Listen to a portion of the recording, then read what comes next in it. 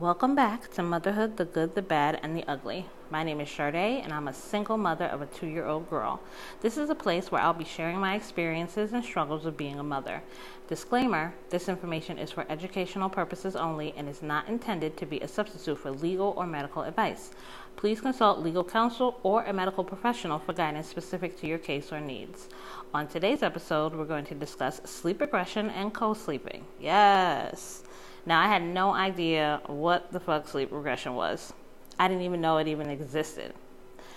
I was like, what's going on? My daughter was sleeping fine, and then all of a sudden, she stopped sleeping straight through the night. She'd pop up talking about, hi, and I'm like, hi, go back to sleep, please, because I'm tired.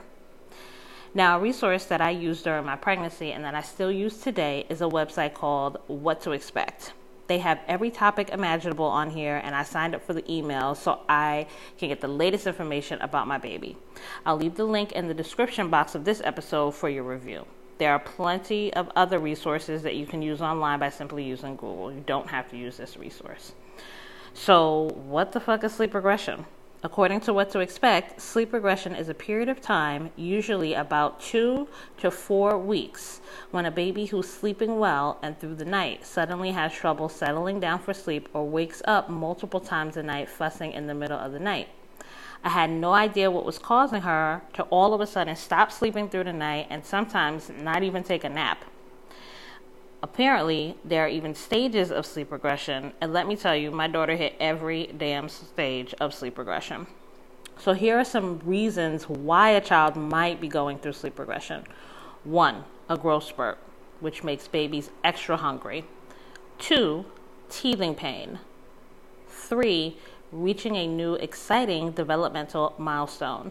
4, disruptions in routines like starting daycare. 5, traveling, which inevitably involves sleeping in a new environment. And 6, an illness, such as cold or an ear infection. Now, it makes perfect sense why she was waking up in the middle of the night. My daughter started teething very early, and she was growing like crazy.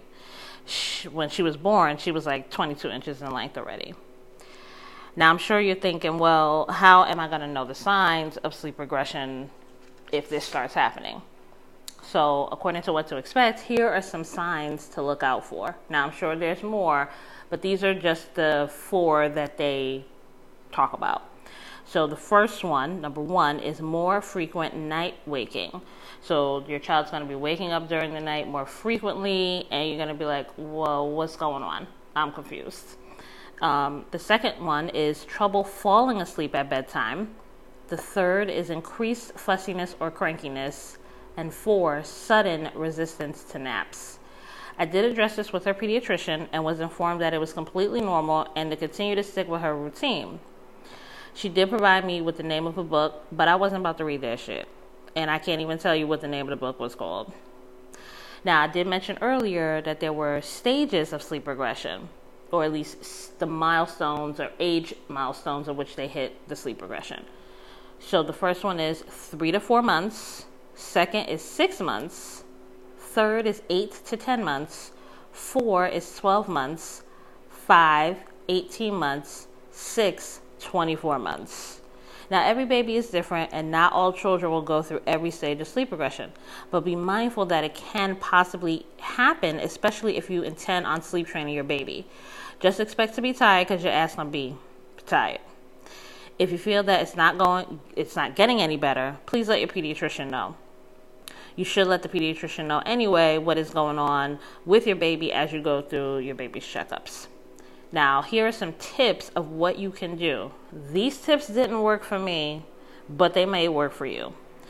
So the first tip is get to know and watch out for your baby's sleep cues, like rubbing her eyes, fussiness, yawning, looking away, so you can get her to bed before she's overtired, which makes it hard for her to fall and stay asleep. Number 2, stick to a consistent bedtime routine. Think dinner, bath, book, lullabies, and a few comforting words. 3, ensure your baby is getting enough sleep during the day, as overtired babies are more likely to have problems sleeping at night. 4, if your baby suddenly starts crying in the middle of the night, Give her a few minutes to fuss before you respond. She may self-soothe back to sleep. If she doesn't, enter the room. This is if your child is sleeping in a separate room. Enter the room, check that everything's okay, pat her on the head or tummy, quietly say a reassuring word, and leave. Try to avoid rocking, cuddling, or feeding your baby, as this may encourage her to regularly wake up for your attention. If she keeps crying, you may want to say a few comforting words from the door and leave her again, repeating as necessary at increasing intervals of time. I don't agree with that shit. I'm going to pick my baby up. I'm going to comfort her. If she's hungry, I'm going to give her a bottle, whatever the hell she wants. I'm not finna let her cry. This is not going to happen. So, but, try it out. See if it works for you. And go from there. Number 5 is consider trying or retrying sleep training. If your baby is at least 4 to 6 months old, give it at least 2 weeks to see if it's working. And number 6, give her extra attention during the day and especially before bedtime. If your baby seems stressed out by a life change or has separation anxiety, this can help her feel more secure at night.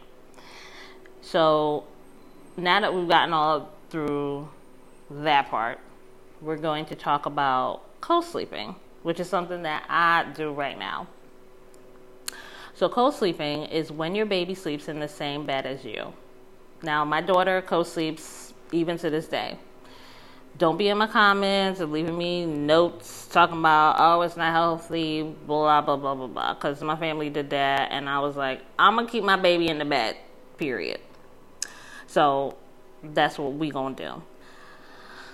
So once I became a mother, my anxiety senses went through the fucking roof. I was constantly checking to make sure she was breathing in the bassinet, holding my damn breath to see if her stomach was moving up and down. It was just crazy, and that's why she's just in the bed with me, because I just can't. So I decided the best thing for me was just to have her sleep there. I'm not a roller. I sleep on one side facing her, and we cool. We don't have no problems. But I will say this. I asked about to get evicted from my bed, because as soon as I get up, she sits up with her arms up, eyes closed, want me to pick her up if I have to go to the bathroom. Or if I roll, which is very seldom, she's on my back like, oh, where we going? Girl, if you don't go back to sleep, we not going nowhere. I'm going to go to the bathroom. You going to go back to sleep. So you got to do what's best for you. See how your baby is and do what you think is right. When she is ready, I'm sure, we'll get her into the bed, but in her own bed. But for now, this is what works for me. I don't have any tips or tricks to get your child out of the bed, as I haven't gotten to that stage yet. When I do, I'll update this episode or do a follow-up on the co-sleeping. So this concludes the episode this week. So thank you so much for tuning in. Next week's episode is going to be your parenting versus parenting advice from others. Because, everybody got something to say. But anyway, thanks so much. Bye.